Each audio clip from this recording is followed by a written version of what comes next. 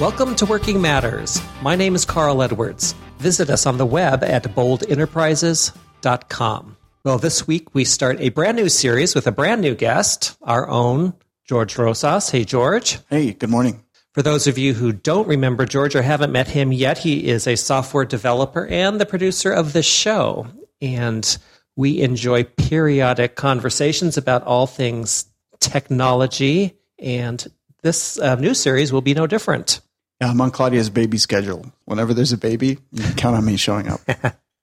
Hey, and we are starting a new series, and we are calling it Clutter, Friend or Foe.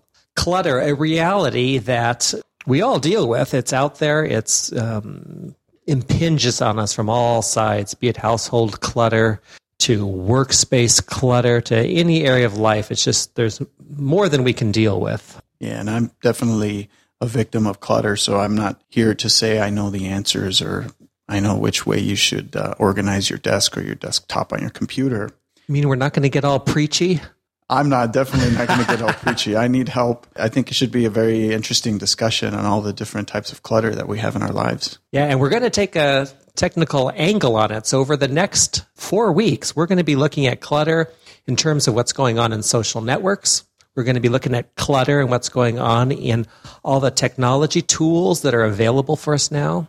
We're going to look at clutter in the multiple ways there are to communicate with each other now. And then finally, we're going to talk about clutter on the desktop, both the virtual one and the real one. So it's going to be good. It's going to be real. You know, the first thing I thought we would chat about, George, is in dealing with clutter, we're not really out to, make a value statement on it. Like clutter's bad, or right. you're out of control if you've got a cluttered work style.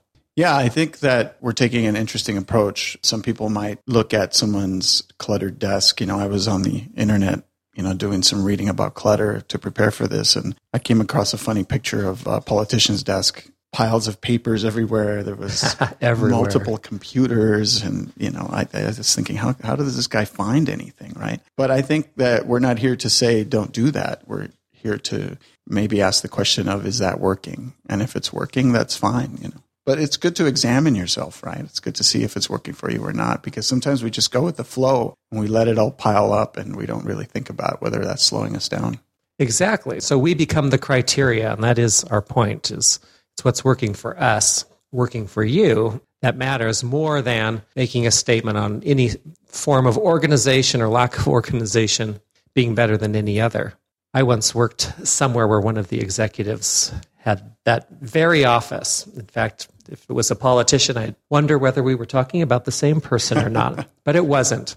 Piles everywhere. Well, we had a young intern come in one summer who decided that while this guy was on vacation, she would do this great gift because they had developed sort of a rapport and organize his office.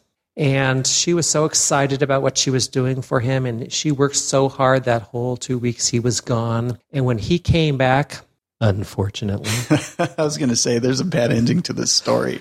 There is the most sad, tragic ending to this story. This guy was so mad. It was unbelievable. Yeah.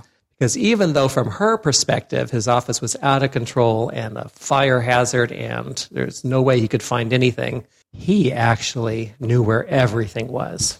And now that it was organized, he couldn't find anything. Sad/humorous angle on, what works for one doesn't always work for everyone. Yeah, so one of the things that we'll be talking about in future episodes is not just our own personal clutter and what works for us, but sometimes clutter is imposed on us. We'll talk about some of the issues I've had with smartphones over the years, or working in certain companies where things on the desktop were mandated by the company to be there as much as I would want it to not be there. And here's the problem with clutter, is it gets in the way. You're trying to do something and you can't do it. You either can't find something or you're overwhelmed by all that's there, and it gets in the way. And that's where we're different from each other, which is what we want to point out, is what helps and gets in the way for each of us is different.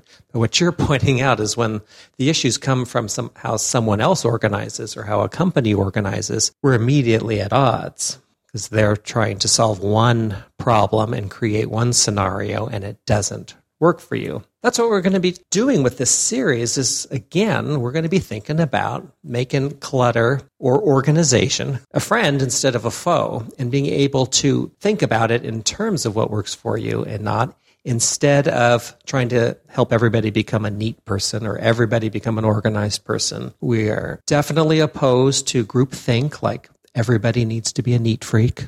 It's probably going too far, don't you think? Yeah, that's the box I don't fit into.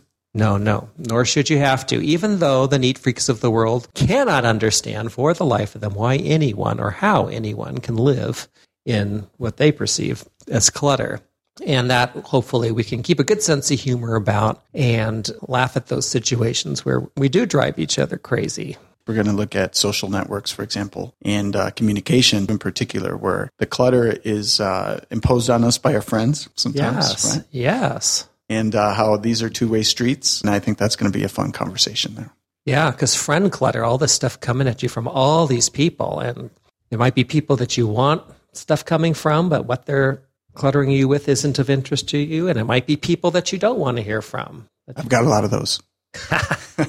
Another category is what I call sales clutter, so that people are trying to connect and get in contact with us and break into our worlds for purposes of constantly putting ideas and products and services in front of our faces, so that taking advantage of all the different communication vehicles that are out there.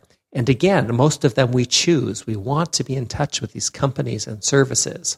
But at some point, it gets to be too much. And it gets in the way, and we either don't see any of it and miss things that are important to us, or we, just kind of wig out and cut off from everybody. And I think as we go through each of these topics that we're going to be talking about in the next few weeks, you'll be able to sort of build your own definition of clutter and what works for you and what is getting in your way, or maybe what's helping you get your job done.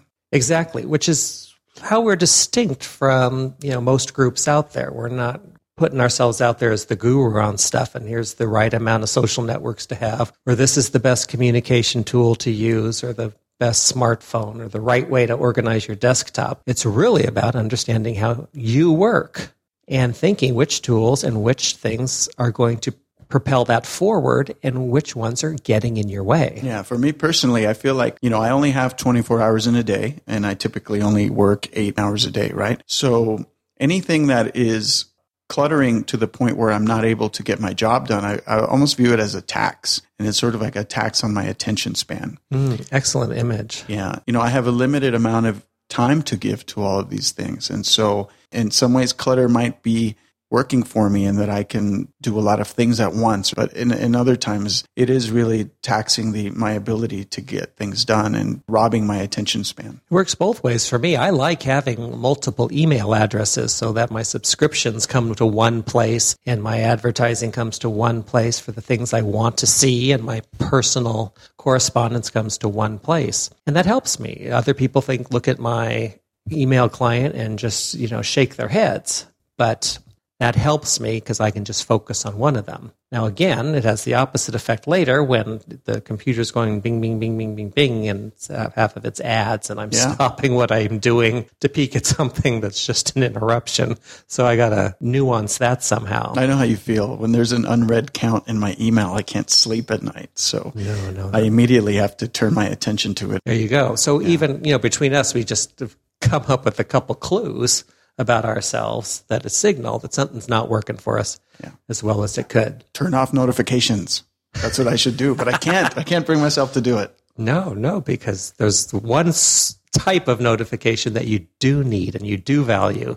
So it's got to be a different approach. That's right. Well, visit us on the web at boldenterprises.com. We're going to be talking about these things online and would love to hear what's going on your desktop and in your inbox, and thinking aloud together about clutter, what works for you and what doesn't.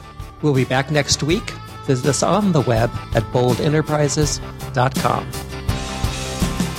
This podcast is a Bold Enterprises production.